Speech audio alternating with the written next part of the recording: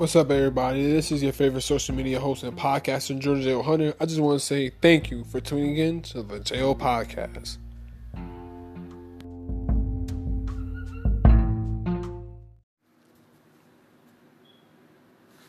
What's up with it, man? This segment, I'm going to talk about, do females who have a quote-unquote man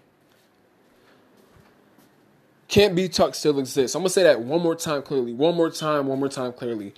Does a female who have a quote-unquote man can't be tucked still exist? So what I'm basically saying is, if nowadays in this new generation, when it comes to love, when a girl has a man, is she untouchable?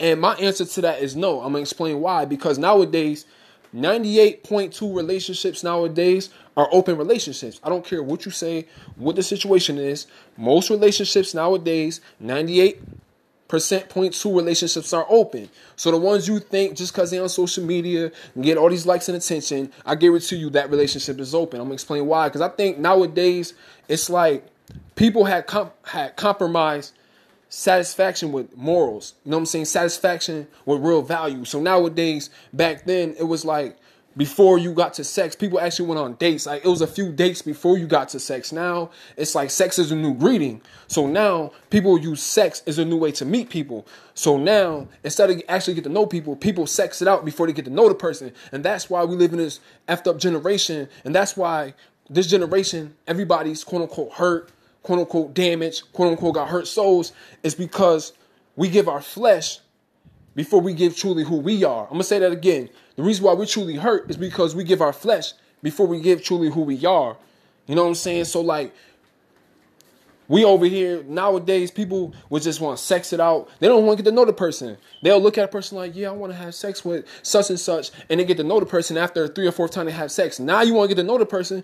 But by the time the person wants nothing to do with you, because that's what you deal with. Because 9 times out of 10, what you deal with is one person might want to get to know the person. And then after the 4th or 5th time you have sex, the person won't get rid of you because they don't feel no connection. You have to understand. That's the reason why I say no, is because nowadays, these women, the reason why these women that be in these quote unquote relationships and these datings, whatever you want to call these shenanigans nowadays, that's the reason why. You know what I'm saying? That's the reason why. It's the way we connect. It's like, it's not even like, it's because people don't connect off love no more. People connect off perception. You know what I'm saying? So it's like, we're in this generation, then you got people that's out here, and the people that's out here that has good relationships, that respect their partners, that respect who they are, respect their morals, respect their values, respect their own integrity, it goes unnoticed. They're not cool. If you have integrity nowadays, it's not cool. If you want love nowadays, you're not cool. You're depressing. You're boring. But at the same time, how can you say somebody that wants love and wants to give you everything, give you their all, is depressing? You see why? Only reason why you could say love is depressing, because maybe most of the people nowadays, they probably didn't grow up with love.